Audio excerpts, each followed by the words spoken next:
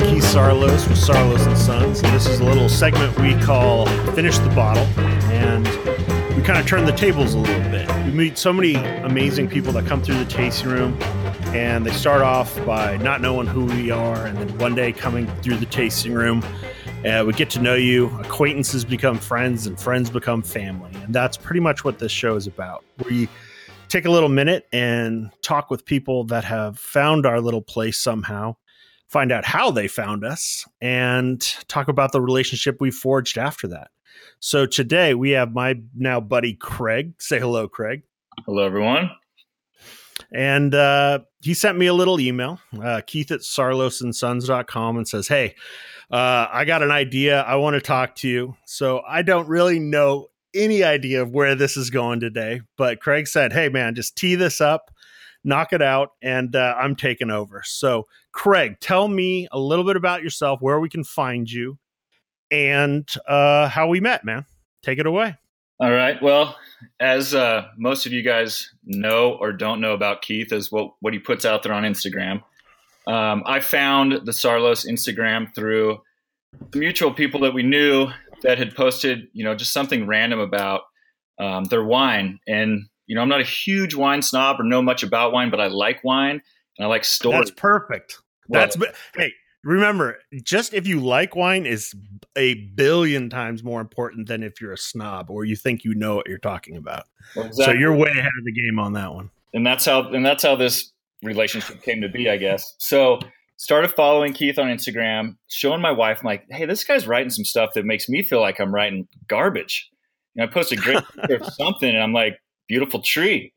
And so it kind of started this joke of my wife's like, this is kind of stuff you say, like you should start doing it. So I almost started emulating your Instagram of like, I got to step my game up and put awesome. So very cool. Long story short, we looked online about the wine, and I'm up here in northern Nevada, and we didn't even know that wine was in Los Olivos for the most part. I'd seen Sideways, loved the movie, thought, man, there's a wine country down there, and kind of forgot about it. So through your Instagram, started doing some research and looked at the wine club memberships, and we knew we were going to plan something for my 40th birthday. So we decided to get some friends together and come down to Los Olivos and hit Sarlos up. And I'm like, if we're going to go to the winery, we should probably be members. I mean, we like what Keith's doing, and the wine can't be that bad. And if it is, we'll just cancel our membership after we go.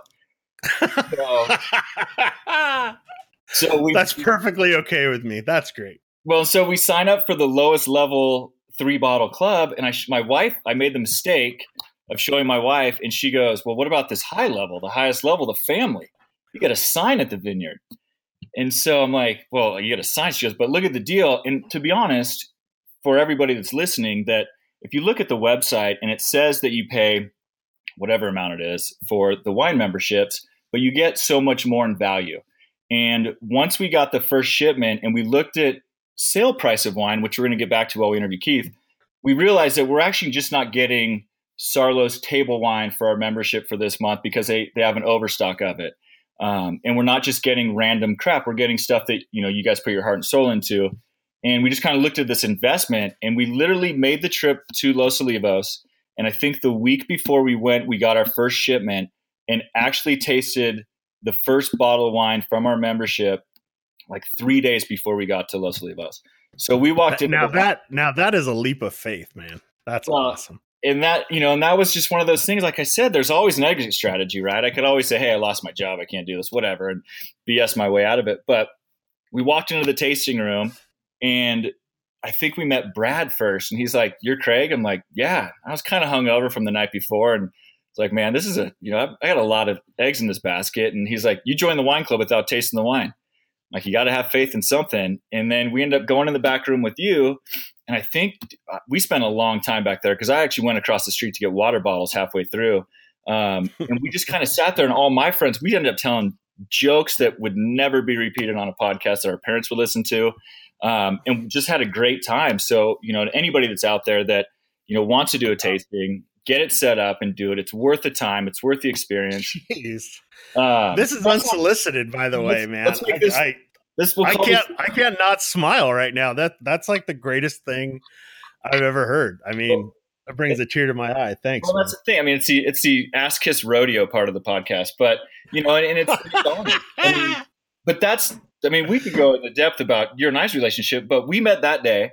And I think I probably Instagram messenger or something about a question I had, and you got right back to me. And it was probably 6 months in. I'm like, dude, I just need your cell phone number because I got enough questions, and we're coming back down. And, and that's how we started this relationship. And what happened with this podcast was I heard one of the podcasts with Levi, and I texted him like, hey man, I've got more questions. Like, I got an idea. Like, if I know a lot about you, I don't think I know anything about you. And I got a good background, but you talk a little bit about your history and how you got here, and that, Sarlos were apple farmers and the apples weren't working. We went to wine, but I feel like there's a story behind you that I think is really interesting to a lot of people, because for myself, and I know my friends that we talk to, it's like, man, that's gotta be great. Like, I mean, you're in the dirt, you're making wine, you're doing the tastings, and it's not the fantasy, but that's the fantasy part. But it's real, and you don't really complain about it. I'm sure there's terrible days, but my idea, and we'll get this started, is I wanted to get a better idea of who Keith is, how we got to where we are, and then we're going to do a little rapid fire questioning at the end. But what I'd like to know is, go. You're born and raised in Southern California, is what we know. Yep. You talked about Bellflower, California. Yep. And which is a quarter mile away from where my dad was raised. He was raised in a house on Park Street, and we were on California Avenue, about a quarter mile away. So your dad leaves for Los Olivos to go be a farmer? So here's the rundown. So we had a family business that became a family business. My grandfather made his way from Iowa to California, built Liberty ships during the war, and got a job at a place called Ezel Laboratories. And it was a full-blown lab that had a retail component because they were in what was known as Dairy Valley. And Dairy Valley is basically Bellflower, Norwalk, Cerritos, Artesia. And my grandfather, he left his family farm in Iowa when his older brother left for the war. My great-grandmother remarried. He made his way to California. And he never owned his own farm, but he was in dairy country. And we're a Dutch family, and most of that area, Cerritos, Bellflower, Artesia, Norwalk, is Dutch and Portuguese, both dairies. And my grandpa got a job. He was a hardworking guy. He was just working there and worked on Saturdays, hosing down, just pride in, ownership. Even if, ownership is you work at a place you like, and people trusted him and worked hard. And my grandfather, by leaving that family farm at a young age, he never got to the point where it was something tedious and hard and a burden. He left while it was still beautiful. And that has translated into something I've kind of noticed where, whatever dad is in love with, somehow you fall in love with it too. Right. And my grandfather was in love with farming and dairies and cattle and ranches, and had a picture in his workshop that I literally tore off the wall, just like everything else we have. And we framed it, and it says Sarlos Dream Ranch. And it was just there forever. And it was just something that soaked into, I think, all of our collective psyches all at the same time. And that was the dream. The dream was to own some land and have your space to a certain extent. And that business grew. My dad and my uncle worked there, grew it again. And there's another great story in there with a competitor that, I'll say it. My dad fronted a guy up north in the exact same business as us, like literally fronted a guy, right? And bought stuff for him. He paid my dad, and the trucks went to that guy to help him out and help him get started. And I said, I think that says a lot about who my dad is. Yeah, and the deal was, you'll never come south, we'll never go north. And we kind of had this really, nice line between it. Anyway, long story short, that company went big and public, and they tried to buy our business because the stockholders said, why aren't you in Southern California? And, he has a fiduciary responsibility. And that was kind of the family jewel. And it fell out of, them buying us once, and then it came back. And the long story of that was, as my dad says, we had one family jewel and it was right here, and we worked hard and we put everything into it. And I could talk about my dad and my upbringing there for hours, but he had a culture and he had a vision, and he got up and worked every day for something. He had a purpose. And when we cracked that family jewel, Dad, what do you want to do with the rest of your life? Kind of a thing. Because that's the home run, right? Every person who builds a business thinks, oh, maybe one day I'll get bought out and then I'll do whatever I want. Right. And my dad was driving to Paso because he wanted a piece of property, kind of like what it was like in Southern California when he grew up there, because it was all dairy country. And because my dad is my dad, he gets into cars with people and they say, hey, I'm going to go look at this. And so many opportunities in his life have come because he says, yeah, why not? Let's go. I'll go with you. Hey, I'll go. Let's go. And he hopped into a car and drove onto this piece of property on Ballard Canyon that was an apple orchard, and he was with a realtor. And the guy who owned the property was William Tanko, whose aunt was Imelda Marcos. Wow. If that makes any sense. And he said, what are you doing? My dad's like, oh, I'm driving. I'm looking for a piece of property. He goes, why don't you buy this? He's like, and this was a huge piece. I mean, it went all the way to the 101 freeway. It was massive. And my dad said, I can't afford that. And by the way, this is in 1990. Okay, that's was wine growing in that area yet? Yeah, there was one vineyard on our street. One was getting planted. But it isn't what it is now. It was definitely, you grew grapes to sell it to other companies. Right. And he said, I just decided today to cut the property up. This is what I want for this. And my dad goes, I think I can make that work. And boom, he was growing something from the ground and raising cattle. And I think that was him. My grandpa was still alive. And to kind of cap off this story, I'm going to say something that says a lot about my grandpa. My grandma had passed, and my dad drove his father up to see this piece of property, right? And they're standing on the back corner of my dad's driveway, kind of overlooking this thing. And my dad just says, Dad, why didn't you ever do this? You could have done this a million times. Why didn't you ever, say, hey, boys, business is going good. You guys are in charge, ready to roll. Because my grandpa kept coming in, opening mail till, right. To the end. And my grandpa turned to my dad and said, I was too busy raising you boys. And my dad said, Dad, we're in our 40s and 50s.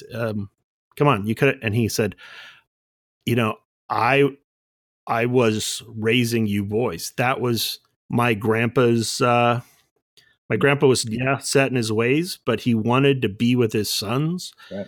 And he never wanted to go and run off and pursue his dream and not be around his boys, I guess. And a big part of that is, my dad wanted to do that because of his dad. And I wanted to live here because I wanted my kids to grow up near my folks. And hold on. Don't get ahead of ourselves here. Oh, all right. So there you go. I'll try to chop these down. You said this is 1990, right? So you're still 1990. No, 1998. 98. So, so is that when you say Sarlos and Sons Winery or business started? No, Sarlos and Sons, the name, started when we had a little wine left over in 2003. And we were still growing all of our grapes and just selling all of them. And we had a little wine left over for us. All the contracts were fulfilled. We made that wine, and I designed the label on Microsoft Word, right, with a picture that was hanging in my parents' house. And what are we going to call it? Like even our ranch, Dad, Keith, what are we going to call this place? I'm like, we're Dutch Windmill Ranch. And, Sarlos and Sons was kind of it's a plumbing company name. It's an extermination business. It's not a winery and I think the reason we like the name, and, mom liked the name, and when that happens, it's done. it was multi-generational. It could have been my great grandpa and his sons. It could have been my grandpa and his sons. It could be my dad and me and my brother. It could be, my kids. There's no one Sarlos. Like if I say Mondavi, there is a Mondavi. It's the honor and it's the prepare. Yeah, that's exactly what it is. All right. So that's kind of that's when it started, but it wasn't really anything more than, hey, check this out. And that's all it was. Right. And, fast forward, it really did mean a lot. And it was one of those serendipitous things, like my dad getting in the car and the apples being bad. Everything was just pushing us into this direction. So when you say us, when you were in high school, what did you think you were going to be when you grew up? I was, I think a bit of a serial entrepreneur when I was in, high school and college. I was always trying to make something. And I think most of that comes from growing up where and around people I grew up around, where, your dad could be a truck driver, but that's an honorable profession, owns his own business, gets up, works hard. And you could be own a dairy. You could own anything. I knew I would be at the helm of something. I didn't know what it was. I had a snowboard company. I had a little clothing company. I had a bunch of different, vending machines. I had all kinds of little side hustles all over the place. And that was life, man. You got up and got to work and made some money. And I went on a lot of dates with rolls of quarters because that's how I was making money on a Pepsi machine and putting gas in trucks. And that's what I paid with. Right. So I mentioned to you, I asked a couple people for some questions that they might have for you. And I'm most nervous about this. No, it's not bad. But someone responded and said to ask about the high school talent show. Oh, really? What you and your friends might have done to Christmas trees? I don't know if you want to tell that story because I feel like I've heard the story. But if you want to truncate it or tell the whole thing. Okay, the truncated part is I like a lot of pranks. I'm big on that. And senior pranks were pretty big in our school. And we made a lake in the middle of our quad. We've done normal shaving cream kind of stuff, going egging, geefing, which was really fun, which is you get those old metal, the big ones. They're like, 4 gallons. You take them, you empty them, you fill them with water, and then you pressurize them and you pull up next to the car and, hey, roll down your window and, geef them. And it was always people like, it was very American Graffiti. I think that was the big part of it. I mean, my friends that we had our little, clique, a lot of what we were into was like Endless Summer, like the original one, right. And old surf movies and things where it was like, oh my gosh, look at these guys. It was all good, clean fun, but like Big Wednesday is another one. Big Wednesday. And yes, Big Wednesday, one of the best movies ever made. I love that movie. If anybody hasn't seen the movie Big Wednesday, it was written by Milos, who wrote the speech on Jaws, and he wrote Conan the Barbarian, and he wrote he was like real good buddies with Spielberg and Lucas, and he did a lot of writing for him. Anyway, it's a great movie. It's about the passage of time and how friends go surfing, and they can always kind of go back to that. But so for a talent show, they kind of begged us, one of our teachers goes, you got to be in it. If you guys are in it, then everybody will be in it too. And we said, okay, but we're going to do a Gallagher act. And he's like, whatever. And didn't even care. And it turned into us spending a bunch of money buying like yogurt and mustard and milk and just everything we could think of. And my buddy, Jeremy DeBee, who became a Navy SEAL, which that says a lot, another big part of our group, basically said he did a magic trick and said, hey, my proteges, can make things disappear, but have a hard time making it reappear. And so all the lights went off, just death metal and strobe lights went on. And we just proceeded to have friends hold doors closed and worse, and started smashing everything. And it hit the back wall of the auditorium. And to pay for it, we had to throw a party. and charge $5. And then we called the cops on our own party. And then we had to pay for all these huge curtains. And then we had our senior trip and we had a bunch of money from this party. So that's a real truncated story. Nice. And there might be some real arson involved with burning Christmas trees. I'm not going to say that's yes or no.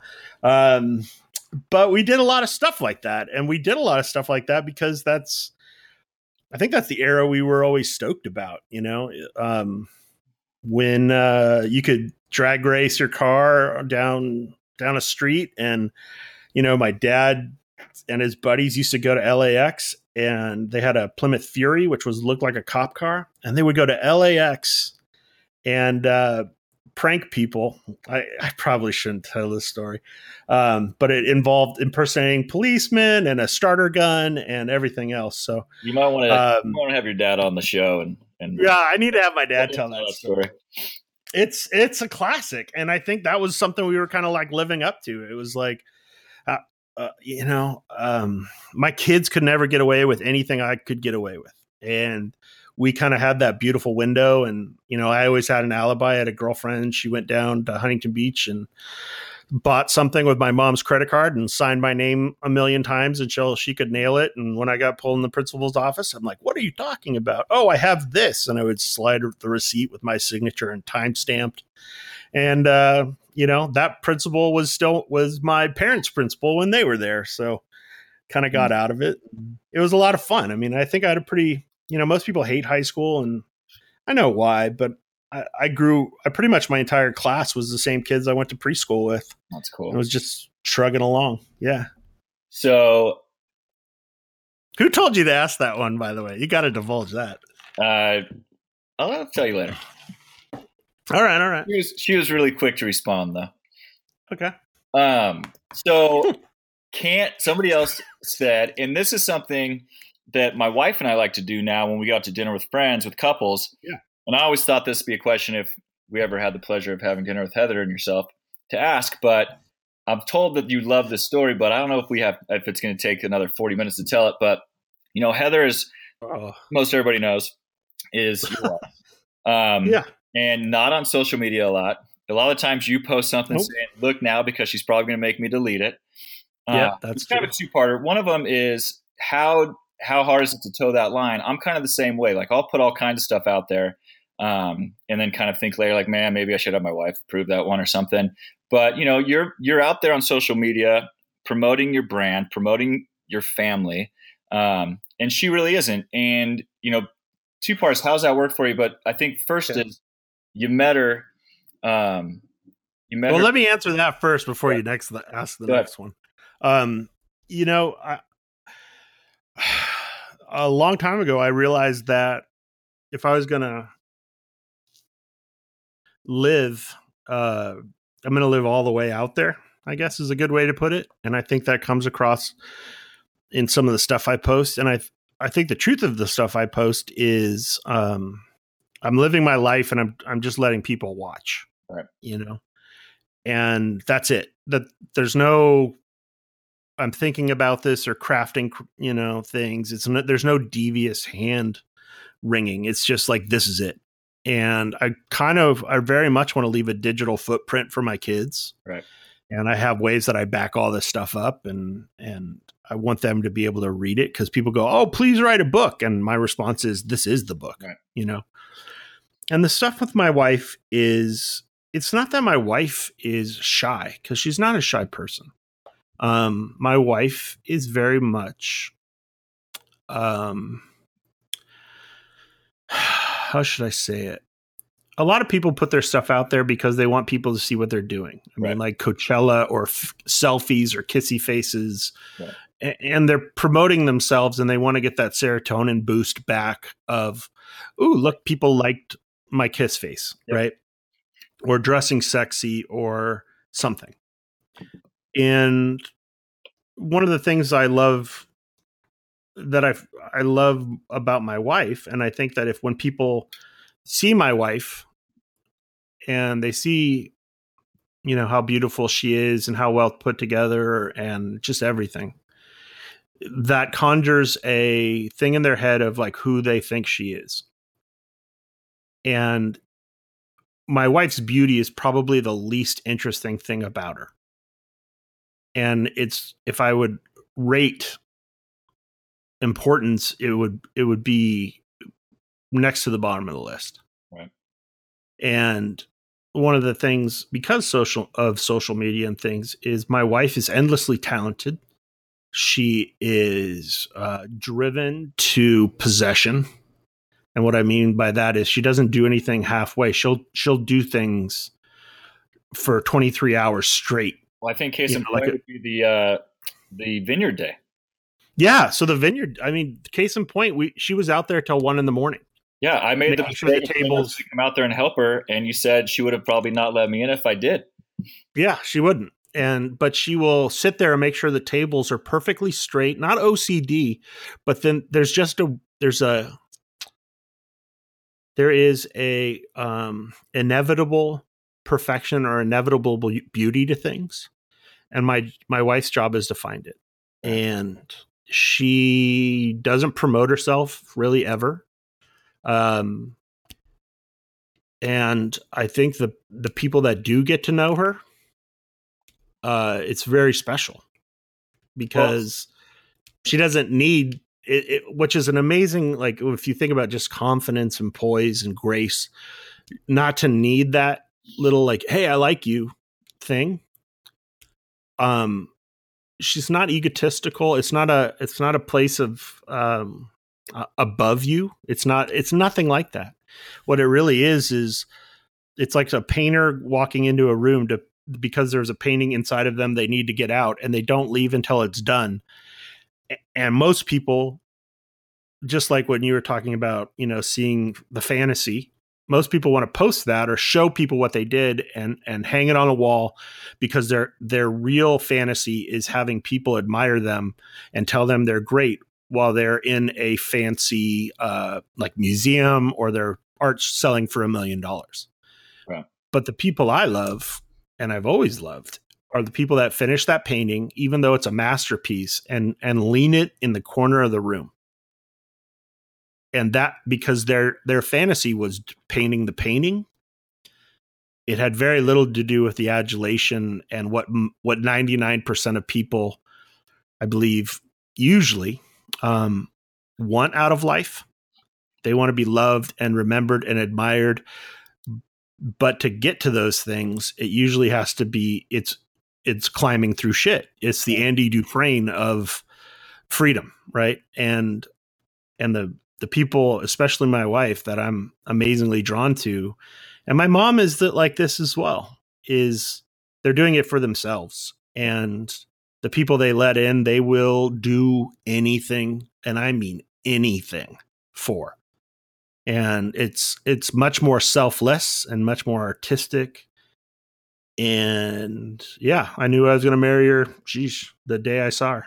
Well, and we'll get to that. I'll just say from my standpoint, yeah. I had the opportunity to meet her at Vineyard Day this last year. And some people might have saw there was only one guy and his wife there wearing shirts with your face on it. Which publicly I admonish and secretly love. Right. We thought it was the funniest thing ever. And it went back and forth for like a month prior. And I'm like, I think it's funny. I got the shirts. Great. I can't do this. I'm like, I think it's great. And it's one of those things, not that I don't care what people think, but if you laugh at it, then it's going to be good.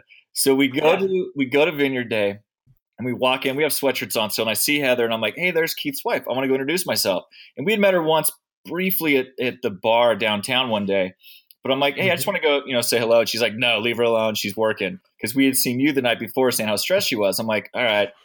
Well, then I got hot, and I took my T-shirt or my sweatshirt off. So I'm walking around with your big head on my chest. And she walks right by me and looks at the shirt. I'm like, hey, I'm Craig. And I was completely intimidated to talk to her for some reason. One, because I had her husband's picture on my chest. And two, my wife had the same thing, and she was mortified at this point. Like, this joke went too far. I can't believe we have to do this. No, it's never not far enough. Yeah, exactly. Well, that's what I say now. Then it was tough. Yeah, right. Heather was as sweet as can be, and, so very nice. But still, like, she was looking over my shoulder, making sure things were still set up for the day. And, but I can attest, like, we got to see her that night as well, and super, super sweet, which, brought me to asking about, she doesn't have to be out there, I guess, as much. And no, and like right now she's designing 2 houses, and she kept telling everybody no for years, and for the last year, and now that she's pulled back in, I mean, she doesn't have a website. She has posted, mostly horrible kid pictures on Instagram. It doesn't have a Facebook. And if you need her, you know how to get a hold of her. And that's my wife, which is unreal. So do you want to quickly tell how you met her? Yeah, sure. I met her in a parking lot, and my good friend Cliff Chasen, who will probably be on this show sometime, he graduated college. I always ran with a little bit older crowd, and he's like, "Hey man, find your wife here or at school." And I said, "Well, why is that?" He goes, "Well, there's so many and you're so close. And, once you get out of here, the life changes, man." And okay. I said, "Yeah, okay, got it." Just kind of blew it off a little bit. And then the first day of my junior year, I saw this girl walking across the parking lot, and kind of a punk at this point, and I was skateboarding and came up next to her, and a couple of my friends were like, I go, "Hey, what's your name?" kind of a thing. And she's like, "Heather." And she kind of said it, the way you would say it to any guy who like literally hollers at you. And I'm like, you don't have, you don't have to be a bitch about it, kind of a thing. And right there, she kind of like smiled a little bit, and I smiled back huge. And the fast forward of that, she had a boyfriend, a really great guy that, like I like to say, the world's greatest placeholder. And we fast forward a little bit more, and we were kind of hanging out in the same circles, but nobody's making any moves on this girl because she's kind of off the market. And I saw her one day. She was walking down the street. I had buddies in my car. I pulled over. I shoved him out. I pulled up forward, and I said, "Hey, how's it going?" She's like, "Hey, what's up, Keith?" Because we kind of knew each other at this point. I said, "Hey, I got to go down and pick some stuff up and come back. It's an hour. And if you come with me, do you want to go?" And she's like, "No, not really." And I said, "I'll tell you what, you can ask me anything you want. I'll tell you the absolute truth, and you could get to know me or not." And she goes, "Okay," and hopped in. And right then I knew she was the person I thought she was, and she got in. And the long story of that is, 1 hour turned into all night. She had a boyfriend still. So, that night you're so deep in college, right? And we were walking down 2nd Street in Long Beach, where we eventually bought a home. And I said, "Hey, we were talking earlier. I said, listen, I don't want to be your friend. I have enough friends." And I kind of threw it out, and we were walking down somewhere else, and she will, admit this now, but she knew I was the guy she was going to marry that night. And went home. I said, "Listen, oops, can you hear me?" Yep. That got weird. I said, "Listen, you can, you can't call me until you break up with this guy that you're with." And she said, "Really?" I said, "Yeah, we can't talk. We can't hang out. We can't, nothing."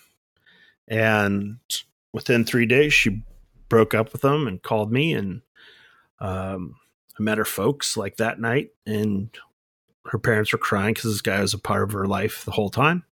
And I was when they met you. say that again? I thought you were going to say they cried when they met you. Yeah, mostly. I mean, they should have. And the long and the short of it was that was it. We dated for a year, engaged a year, and now we're going to have our 20th year anniversary on December 11th. And that is the story of how I met my wife. Perfect. So you guys moved to Los Olivos. Yeah. And 2003, we'll fast forward to the winery portion of this day. Yeah. 2003, let's say the winery starts. Is that when you decide that you want to do this as a business, or are you still just selling grapes? Still just selling grapes. Okay. And A big portion of that was, I had no wine training. I have no idea what I'm doing. And we knew we wanted to live here, which, was kind of the end goal. And I think a lot of people feel that way after they come here. And we had a coffee shop here. And when my wife became pregnant, we went from part-time to full-time. And I called my realtor before I called my parents. And my wife was, kind of crying. She had a business down there that was successful. We were living pretty well on 2nd Street. All of our friends were coming over and hanging out and passing out in our front yard. And it was a great time. But it was also, the next transition was you're pregnant and life is going to change for both of us. And that was a big part of why I wanted to live here, because I just couldn't picture teaching my kids to learn how to ride a bike on a sidewalk. Right. And we wanted space. And at that point, it was very much me green acring my wife, like goodbye city life, and closed her business. And while she was pregnant, moved up here and, finished up a barn and, So did you start working with your dad at that point? Yeah. No, because was just, the vineyard was the vineyard, but we had to pick the grapes and sell them and things like that. And I was like, I'll do that. No problem. So and you quit every other job and just started doing that at this point? 100%. My life was done. Okay. And moved up here and ran a coffee shop, and a coffee shop became 2. And then, we weren't making it. And the place the tasting room is now was a day spa. We bought that from Fess Parker, had to go through a bunch of stuff with that. And, when Cash was on his way, my wife was pregnant, and I'm like, the wine we made in 2004 or 2005, and that 2003, I was selling off the back of my truck, and I was selling, cases for cash, and it was the only thing that really kept us afloat. So did you have somebody help you make the wine? Yeah. Mm-hmm. So you just hooked up with somebody down there that helped you? Yeah. It's like custom crush at that point, right, where you're, you have the grapes, you're bringing it in, the process happens, boom, you got your wine. But it's rare that you actually own the property you're growing the grapes on, because you're a farmer more than you're a winemaker. And winemakers, whenever they start farming, it's always the death of them, because they didn't understand how hard, and like tonight we're going to be up all night, and probably tomorrow night too, because we're going to have clear skies and possible frost, and it's bud break, and you're up there, waiting for it. Right. And it's beautiful, but once again, it's painting the picture in the garage versus most people want to stand on stage. Right. So when do you think the wine started? And what did you, the question is, it's a basic question, 5 and 10 year goals when you started, did you get those? What was your thought after that first? And I think this is on the website about selling the wine too, but what was your thought when you said, shit, we're going to start selling wine? What did you think the end game was going to be at that point?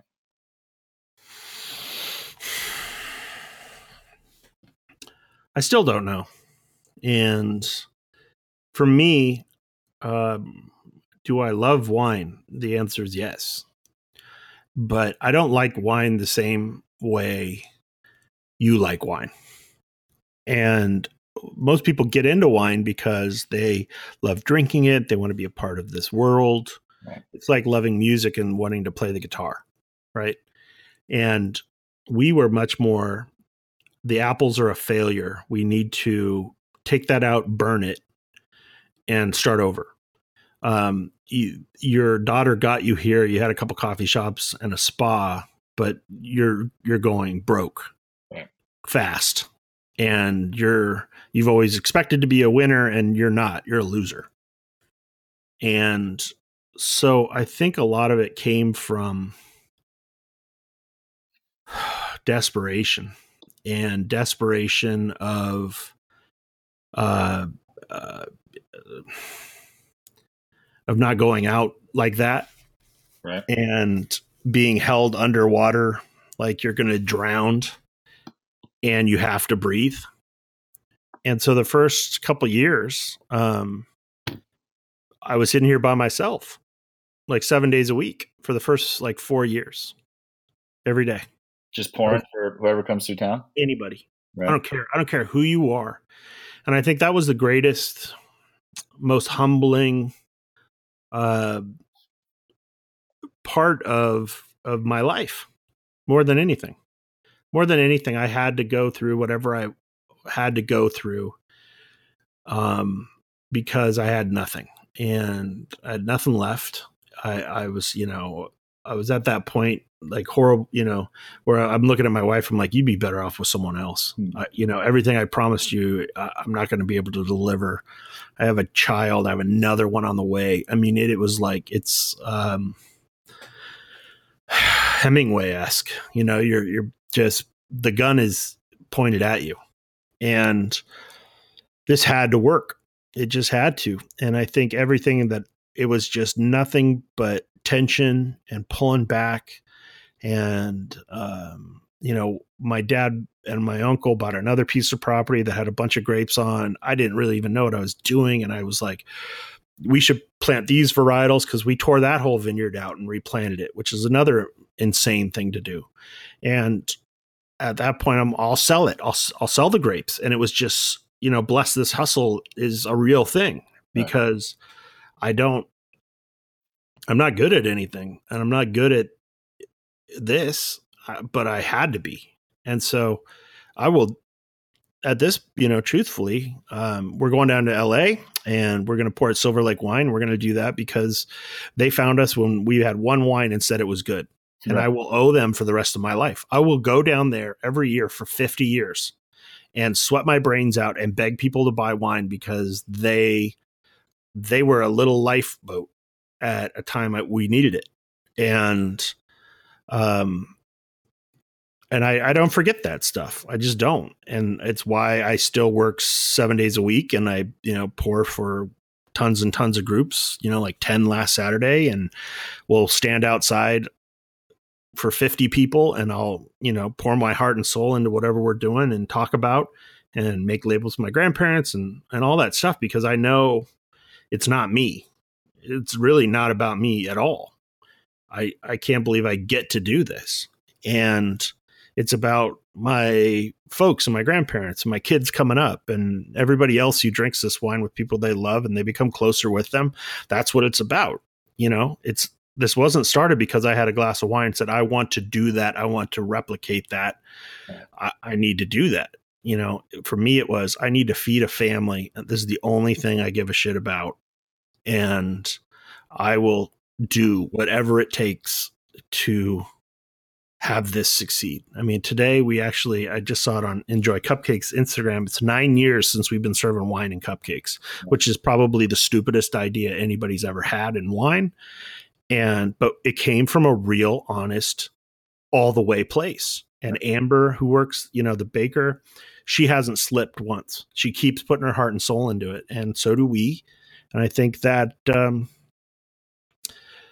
we're too small to fail, I think is a good way to put it, because a lot of people don't want to work their tasting room, or they don't want to work the front counter at their own business. And I've scrubbed toilets in warehouses, I'm fine with that. I'll do that for the rest of my life. So in 2018, did you far exceed what you thought you'd be in 2003, or are you still under what you thought it would be? Looking from then, like, not financially, now, wherever you want to be now, but yeah, like financially, overall, as a company, as your lifeline, as the way to pay your bills, as your future, your present, everything. Yeah.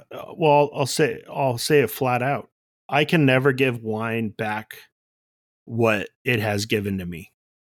You and I are talking like this because of wine. Right.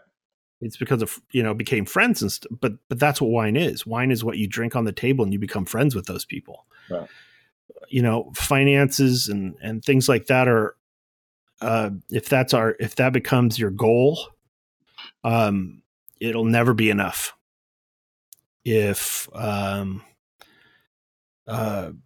you, and I don't think that is a major goal, of course, but with any business, but I want to be sustainable. Right. I want this to go for 250 years.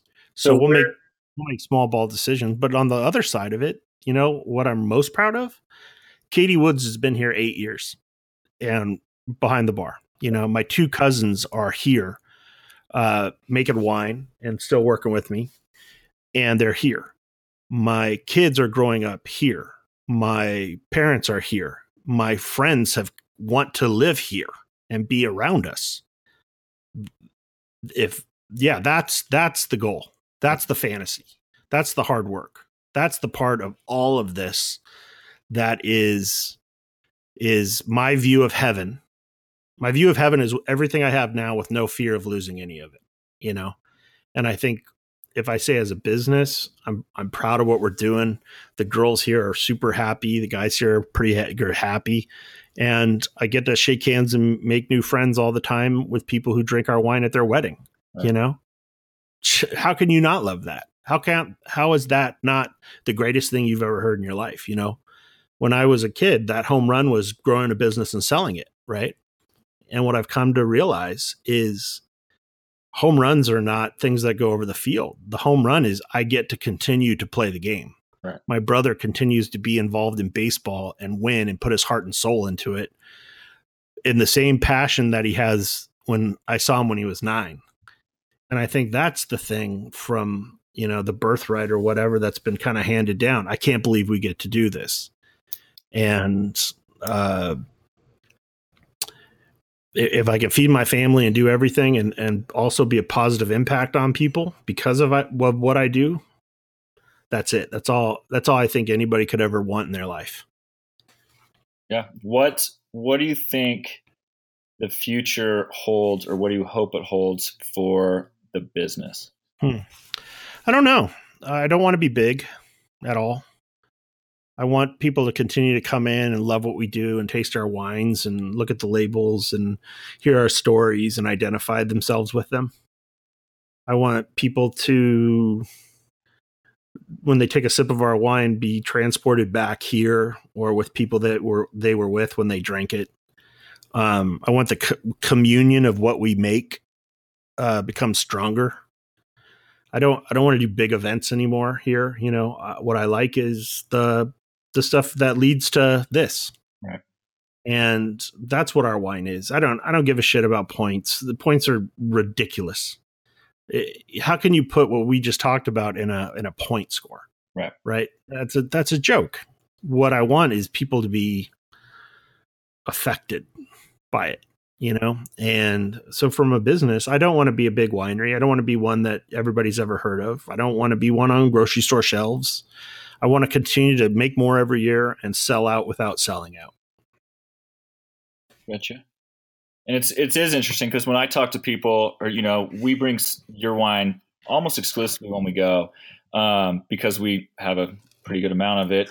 But it's a good story, And I'll tell them like, "Hey, this is my friend's winery." Like, your friend? I'm like, man, I know it sounds so weird when I say it too sometimes. And then we get in the story, like my birthday, going to the tasting room, Instagram, random text messages. And then my wife's like, are you talking to Keith? I'm like, she's like, leave him alone. I'm like, he texted me.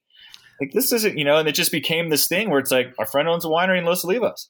Yeah. Prove it. Like, and so I think that. But that's how you make friends when you're an adult. Well, no, exactly. And I think that your story gets lost on people sometimes because they say, well, can I get this wine at Trader Joe's? Can I get it at Total Wine? I'm like, no, you can get it online though, or let me know and I'll get you a bottle or give you one of mine. If you like it, email down there and get something. It's how it's worked. We've got a couple friends that have joined the club because we brought the wine enough times, and it's like, I'm just going to join. I don't want to keep drinking yours. I'm like, perfect. And we'll all go down there together.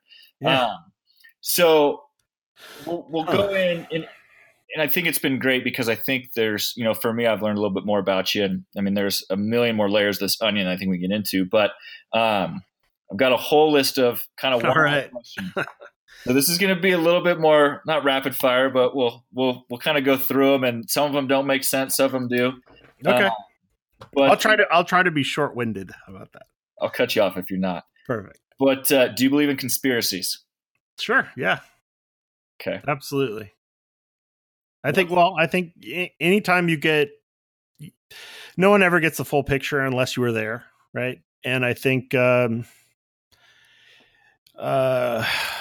control is something that we, if we look back in history, control is something that people want over other people. And sometimes that's financial, sometimes that's hearts and minds, sometimes that's, whatever. But I think most people will say whatever they have to say in order to achieve their goal. And I think that's a sad thing, but I don't, my bullshit detector goes off a lot more than it used to. Is the earth flat or round? Round. Just wanted to make sure you're not just double check. That's the test to see if I'm a computer or not. Yeah, that's just making sure it wasn't on recording. Yeah. What's the craziest thing that the wine or winery has afforded you so far? Not financially, but in general. I mean, I think you've talked about on a podcast that you officiated a wedding in Hawaii. Yeah. Mm-hmm. But what do you think? You can't. This happened because of the wine. And that's easy. Happened because of that. I think that's easy. I think the best thing that's happened is the friendships, and a lot of times when you grow up with people that are like you, and those are people are around you. And what I love about our living room of the tasting room is it's very public. It's every race, creed, color, orientation, you name it, it's come through the front door. And because of our place and, the way I was raised, it was like, everybody's a customer. Everybody matters the most. The person that looks like they're worth $1 billion, probably in debt. And the person that looks like he has 2 nickels to run together, it could be a land baron. You don't know. Nobody knows. And treat everybody with dignity and respect and hope for the best, And that has afforded not only me, but my family, my children, my parents, friendships with people that we may not or probably wouldn't have been friends with without this place. Because if you work in a certain type of business and you go to a country club or you go to a soccer field or you go to this or go to that, you're going to be around people that are interested in the same things that you are. And that's easy. That's pretty much how I grew up. Yeah. And now I have all kinds of friends from really diverse backgrounds, with really diverse beliefs, with really diverse everything. But we're friends. Yeah. And that's not usually how you become friends with someone. You become friends with someone because you have something in common with them. And I feel like my family has been invited into many circles that we wouldn't have been invited into. But that's not because of our wine. That's because I think we had a place that people wanted to go get wine or try it. And they're like, hey, these people are cool. Yeah. In both directions. And let's be friends. Do we become best friends? Sure. And then all of a sudden our life becomes friends. This is what we do together. And I've officiated, 2 of my best buddies' wedding where they married each other, which was great. That's probably not something I would have done or got an opportunity to do without this place. I've been able to do some traveling. I've, got to go to neat things and see things that I would never have seen before. But I think that's part of why we call what we do a family, because everybody who's in has at least one thing that they're kind of in common about, that maybe they both like us. And we've seen people, it was great. A quick story was we had a guy was wearing a Sarlos and Sons hat on a flight from Minnesota to LA. And a bunch of my friends are dirtbag flat trackers and motorcycles and, gnarly guys. And they saw this dude wearing our hat, and he got probably 20, like 10 of them went up, took pictures with them. Hey man, you know, Saarloos, awesome. High five and take a selfie together. And they're posting it. Oh, Saarloos, you're in Minnesota. What's up? You know, stuff like that. And I was just laughing, looking at it. And my wife goes, who's the guy? I go, I got no clue. I have no idea who that guy is. But he looks like he could have been an accountant, right? So it's this big, huge dude. And he posts and he tags me and he goes, well, this hat certainly got got me a lot of attention today. And the guy got it from, you know, a friend of his or a relative. He put it on. He loved it, wore it on a plane. And every tattooed guy at the X Games is yelling at him, right? This guy all of a sudden has an in with those guys and they can talk like, hey, so how do you know him? Blah, blah, blah. And where he could have got on that plane and go, oh my gosh, what is getting on this plane? Right. And he also got to see that those guys who look scary and, you know, have tattoos and are really truthfully pretty gnarly guys. He got to see like them smile and laugh at him and take a picture with them. Right. Right. How amazing is that? That's crazy. I mean, I think for me, and I texted you about this, and there was a certain actor on a very popular show, and I don't know if there's a backstory to it, so I'll leave it out. But I started following him on Instagram and scrolled back through his history, like, I don't know, 30 pictures, and he's wearing a Saarloos hat. I'm like, dude, this is like one of the biggest guys around right now. And you're like, yeah, that's crazy, isn't it? Like, and that's just the weird breadth of what you do, I think, is that, you know, I've got people that follow you that I see that follow you on Instagram solely based on me saying, hey, check this guy out. He writes some cool stuff and it's great pictures and it's great wine.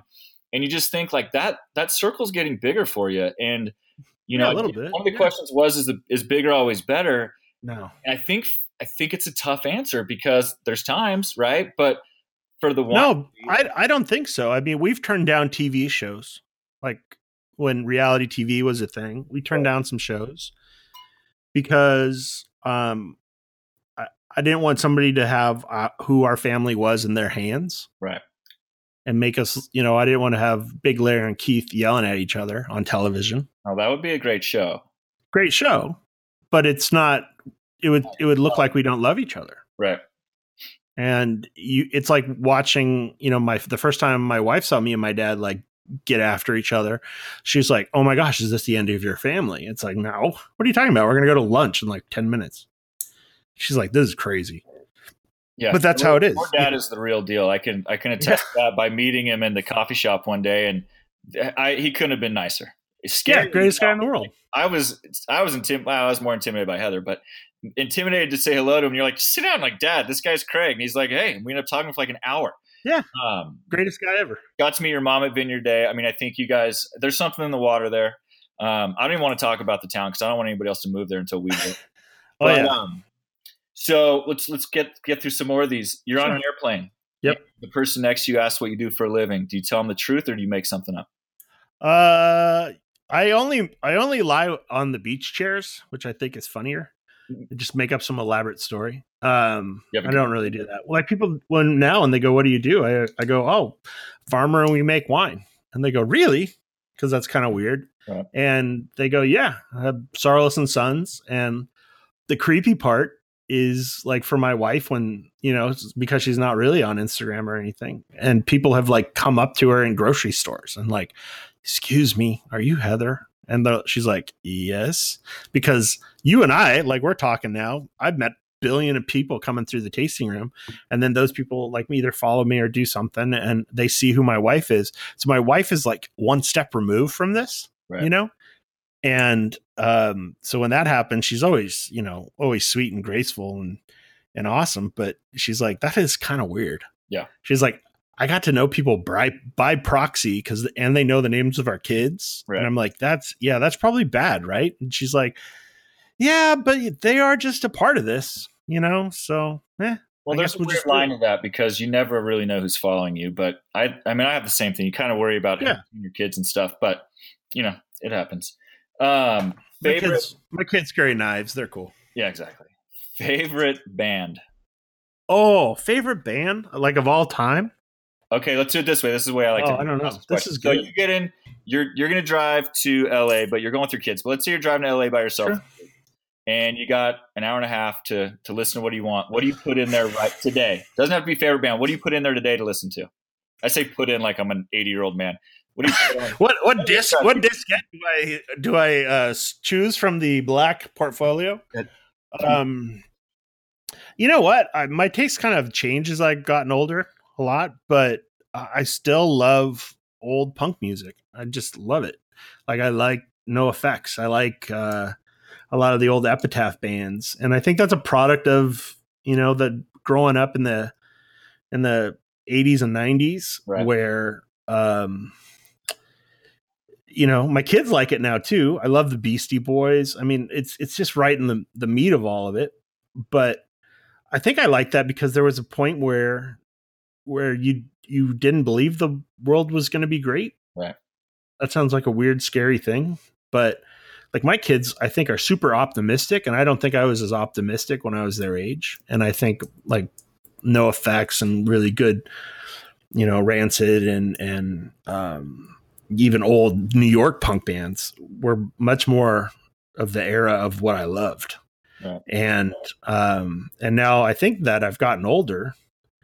I always loved Johnny Cash. I named my son Cash after him, but more because of the duality of who he is that I recognize in myself. But I like bands that are like that, like what Johnny Cash did first. He did the first kind of rap song with Boy Named Sue, written by Shel Silverstein, which not a lot of people know. But I like things where it's like, you can sing a song about early one morning making the rounds, and then the next song is a gospel song. And I like bands that do that maybe are, have a hard edge to them, but have a really important message that still needs to get out. It's kind of like our stupid winery, or a skate shop that sells wine. But I'm always impressed by that. I'm always impressed when, like with my wife, when you think she's going to be one way, but really she's the other. Right. And I love that. And I think that would be my music selections. Gotcha. All right. Somebody asked about your tattoos. Yeah. Okay. I have them. You have multiple tattoos? Because the question was kind of open-ended. Yeah. Ask him about his tattoos.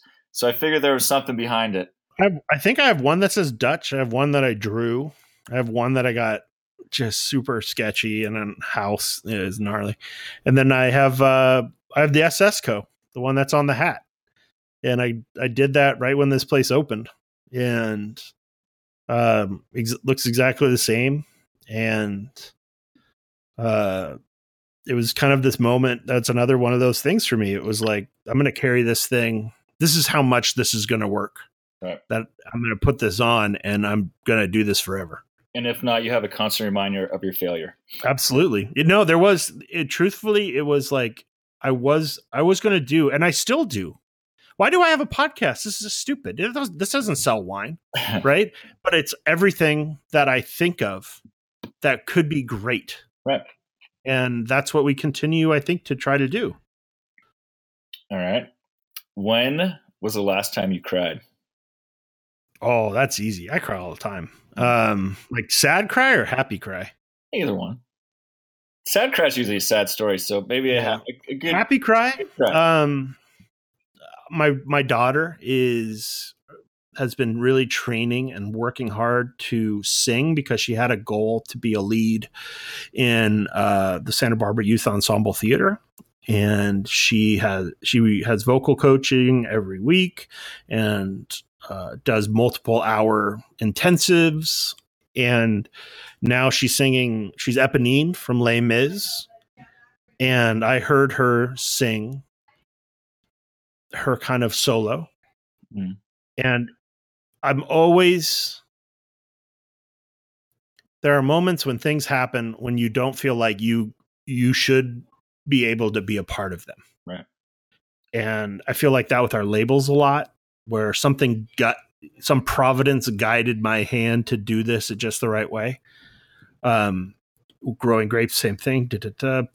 But when you hear your child do something that is, because Heather can sing amazingly, but to hear your daughter work for something and then open her mouth and something comes out of her that is, it's not air or sound, but it is a part of her soul escaping through her mouth. It is absolutely one of the greatest moments any parent can feel, because I didn't do that. Right. There is someone inside there that has things to say. And I thought it was one of the most beautiful things I've ever heard. I loved it. So that'd probably be the last time. All right. Going on to that. So I have 3 daughters. Yeah. You have 1. And one of the first questions I thought of, which made me laugh because this is something I've been dealing with a little bit, not for any reason yet, because I'm not letting any of my kids get married. But have you thought about the speech you'll make at your daughter's wedding? Yeah, sure. I think everybody does. I think everybody does. Well, the only part of this, I'll probably wing the speech, truthfully. But the only part of it that I will say, or the theme of that speech is, I don't care who my daughter marries. The only condition is that the person she marries has to love her more than I do. Right. And that is, I would like to meet the person who does that.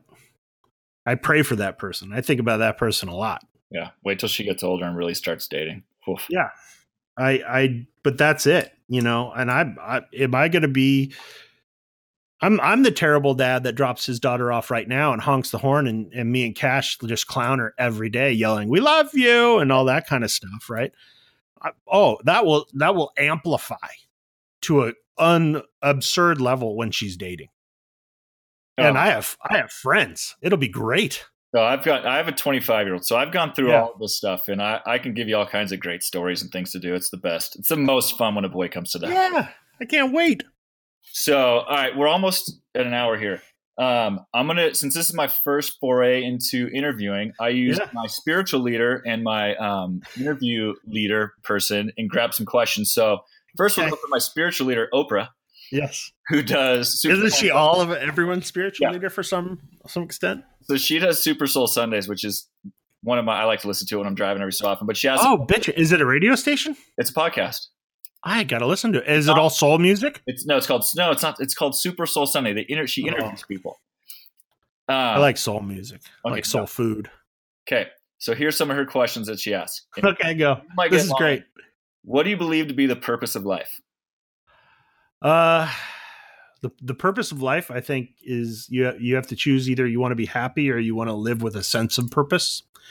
And I choose the sense of purpose. And I have come to find out that my purpose is to connect people, help them succeed even when I can't or more than I can, help every chance I get, take the high road and honor those that have come before me and prepare the way for those yet to come. Okay. What do you know for sure? There is a God. Okay. What is the secret to a happy life? To really have gone through some shit.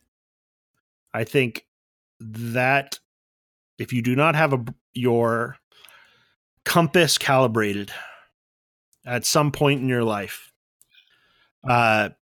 you will not be grateful, ridiculously, humbly grateful for anything you have in your life that is great. And I think you have to hit rock bottom. You have to come back from rock bottom. And when that happens, the scales fall from your eyes and you see how beautiful it is being outside. I take pictures of outside every day. I have yet to be tired of looking at this place. When you go through that stuff and you come through, those are the things that make you. It's the don't pray for an easy life, pray to be strong enough to have a hard one. And I think, not that I've had a hard life. I'm a white male in America. I'm born on second base, but when you have gratitude, things will give you gratitude. And that is my mom prayed that I would be humble. Right. And it was really hard and it worked. And I am grateful and humble. And I look at my kids and my wife and what I get to do with like if we were just making wine, why would I be here every day? Right. Who gives a shit? All right. So I hope Oprah would have loved that. Oprah would have loved it. She'd have given you a high five with both. I wonder if I got a car. You get a car, and Yeah, you get a I'll car. get a car to this one. All right. The great Bernard Pivot had these questions that James Lipton took for Inside the Actors Studio. Are you going to read it like James Lipton? I wish Do you have a card in front of you? I do have a card in front of me. What is your favorite word? Hustle. What is your least favorite word? Can't. What turns you on creatively, spiritually, and emotionally? Not being good at things. I think I'm an 86 percenter. We talk about that a lot, but I have a lot of friends that are 100 percenters at things that they have given their lives to. And when I get to go and I get to be a part of people that are 100% and I get to go do it with them, it is some of the greatest. I know how crappy at everything I am. It's very humbling. It makes me want to be better. It removes that part of people at the DMV become upset and disgruntled with their job because you can't ask them a question they don't know the answer to. And that is what makes people not like their job. Right. That makes them, I already know the answer. I already know what you're going to say. I'm going to answer before you need. That's teenagerdom. And I do things I don't know what I'm doing 99.9% of the time. And that's the part of it that I get to do fun stuff with friends that are unbelievable at things. And I get to see how crappy I am. I mean, why do I have a podcast? I'm not good at any of this, but the first step at being pretty okay is like really sucking. Right. And then maybe I'll get good. And then maybe it's just another tool I have in a toolbox that I really enjoy doing and having fun with. And I am humbled yet once again. Like it. What turns you off?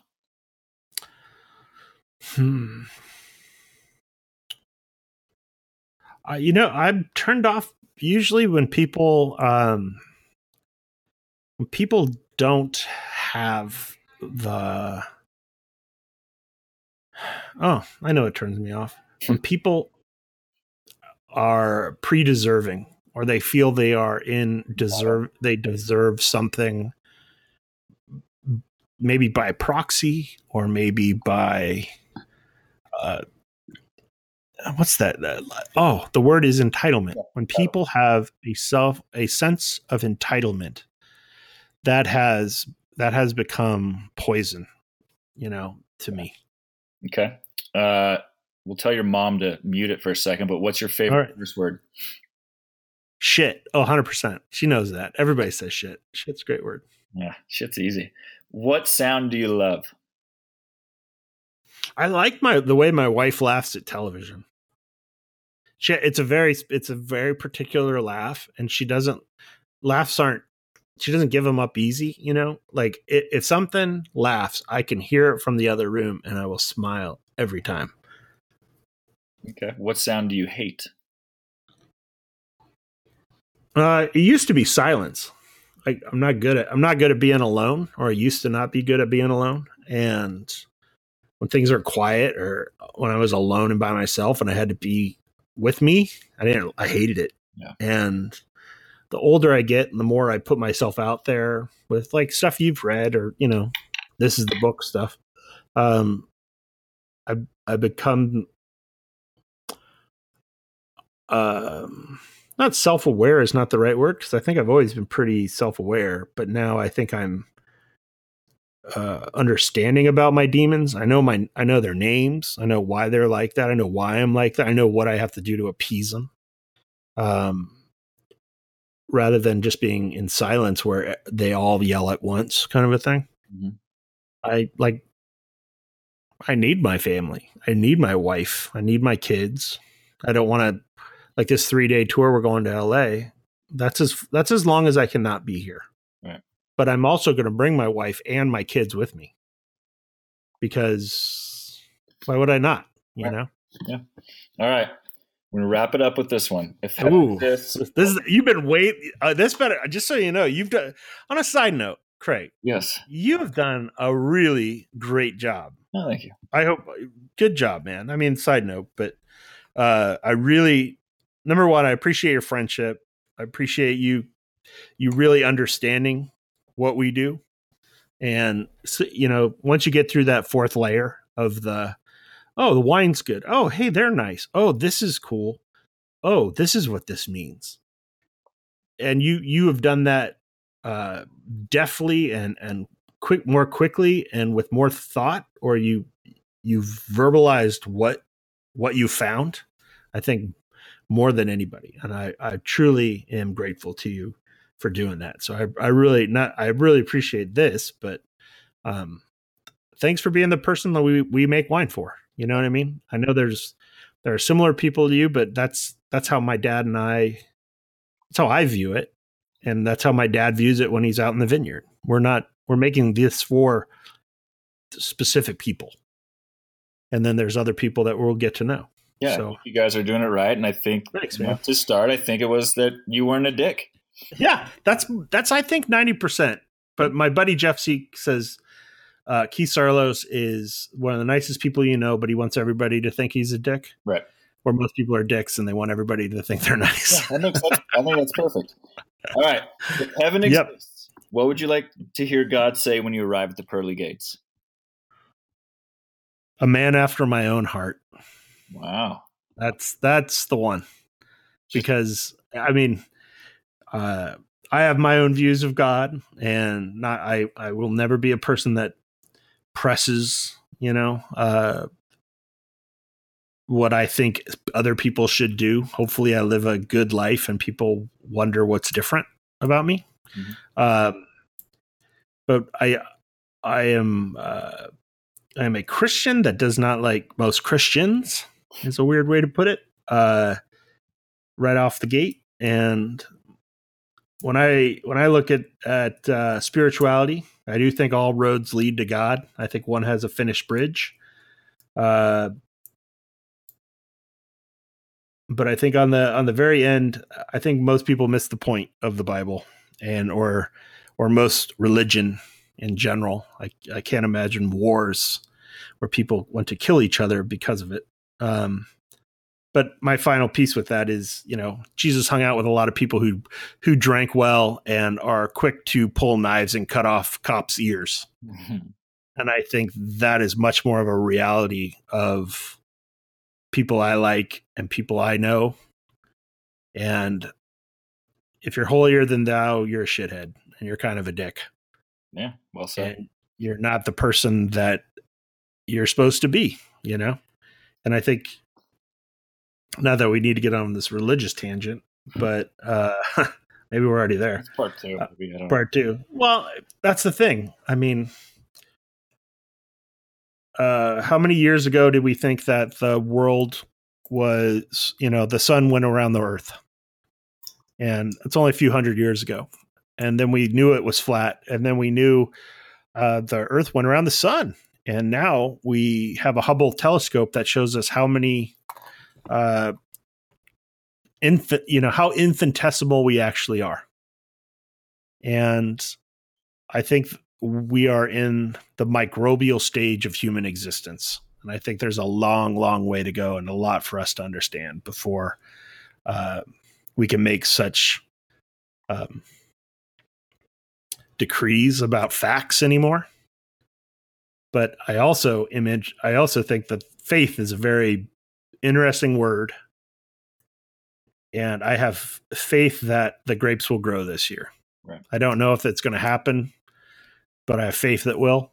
And I have seen God show up so many times in my life that if I said there wasn't a God, I know I'd be a liar. Perfect. And I hope I show up and he just says, a man after my own heart is a good line, but it's just like, you weren't a dick. I like it. It was almost like you had it prepared, but I wouldn't even send you the questions. But that's a great answer. I don't think I've heard that one from the Actors Studio. No, I think that's weird. I spent a lot of time, this is a total side note. Maybe we'll cut it off before I start talking about this, but I think a lot of the stuff we're fed, it goes back to your conspiracy question. I don't think a lot of people think for themselves. And I don't think people want to have pre-chewed food and only listen to things that support their argument. And I don't want to do that. I want to be wrong. I like the scientific method of life, right, where, prove this wrong. And someone does, and you're like, oh, I'm willing to totally change my opinion. Well, because it's easy for people to live that way, and that's the problem. Yeah, but I also think about when I look at my children, I don't see them doing that anymore. When my parents grew up, television was telling you the truth. And then, punk music in the 80s and 90s was like, nah, a lot of that's bullshit. All the stuff your parents told you is garbage, And then coming back around the horn now, people are swayed because of a Facebook post of what they believe. Okay. But now I see my kids, like, they look with a squint, a squinted eye at pretty much anything anybody feeds them, because what do they really want from me? What is this, what is the actual truth of all of this? And those are hard things to swallow. And it's also why I want to I'm on the school board of my school, and I like my community and do things like that, because I can't control the big stuff, but I like the small stuff a lot. Yeah. Well, I hope that everybody who listens, like I did, got some more info out of this. I hope it didn't suck. Oh my gosh. Yeah. As long as we didn't suck, I think we're good. Hey, you know what? I think you did a good job. You did 10 times more research on all this stuff than I ever did. Well, maybe you should host the show. It's going to be where the name changes tomorrow. Perfect. Yeah. This is your new gig. I like it. I'm quitting both my jobs. Perfect. I'll quit this one. I don't know if I could. Let's amortize it first. Yeah, let's do something. I definitely have to cut out the why I believe in God part of it. Maybe not. I don't know. You might want to cut that part out. I don't know. Yeah. I'll let you listen to it first, and if you like it, then we'll keep it in. That's up to you. That's your call. No, that's yours. You're the audience. That's going to put you on a religious thing that you might not want to go down, but it wasn't bad. That's just kind of, I think maybe that's good then. I probably shouldn't censor. If people listen all the way through, they're probably like, oh, he's a Christian that married two dudes together. And it's like, yeah, why? It's like, because I love these guys. Yeah, why wouldn't I marry two people who love each other? I'm gonna have to put something out there that if people have more questions, to start sending them to me. Yeah, we can do that. I'll tell you what, whenever you want to do this, and whenever you have enough questions put together, I will 100% sit down and do this. This could be once a month. I don't care. All right, let's do something. Great. Let's figure out a way, put on Instagram, and then we'll say if you have more questions, send them to, and you can put mine. You got it. Oh, perfect. I think it's fun. I'll make you a Craig at sarlossandsons.com. Perfect. Dude, it's funny, man. When you're talking, there are so many fucking things that we have similar. Awesome. It's so crazy. Hopefully that's everybody. No, I mean, but storylines and stuff, it's so weird, but yeah. That's awesome. I love it. Good. But yeah, we're coming down. So we'll see you on the 11th or something like that of May. So we're going to wrap this up now. So this has been Keith Sarlos. Craig, you got to say your whole name and your Instagram account that they can find you on.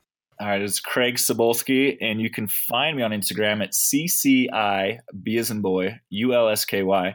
Or if you scroll through Keith's Instagram and you're wearing a shirt with Keith's face on it, there I am. Perfect. So everyone, this is Keith Sarlos and Craig. And number one, we thank you for listening. Number two, I hope you enjoyed it when I went off the deep end there for a couple of minutes. And I hope you enjoy this. If you have questions or you would like to be on and Finish the Bottle with Keith Sarlos, and maybe Craig's taking this over, drop me a line. Keith at sarlosandsons.com. Thank you for listening. I hope you enjoy your day. Honor and prepare, everybody.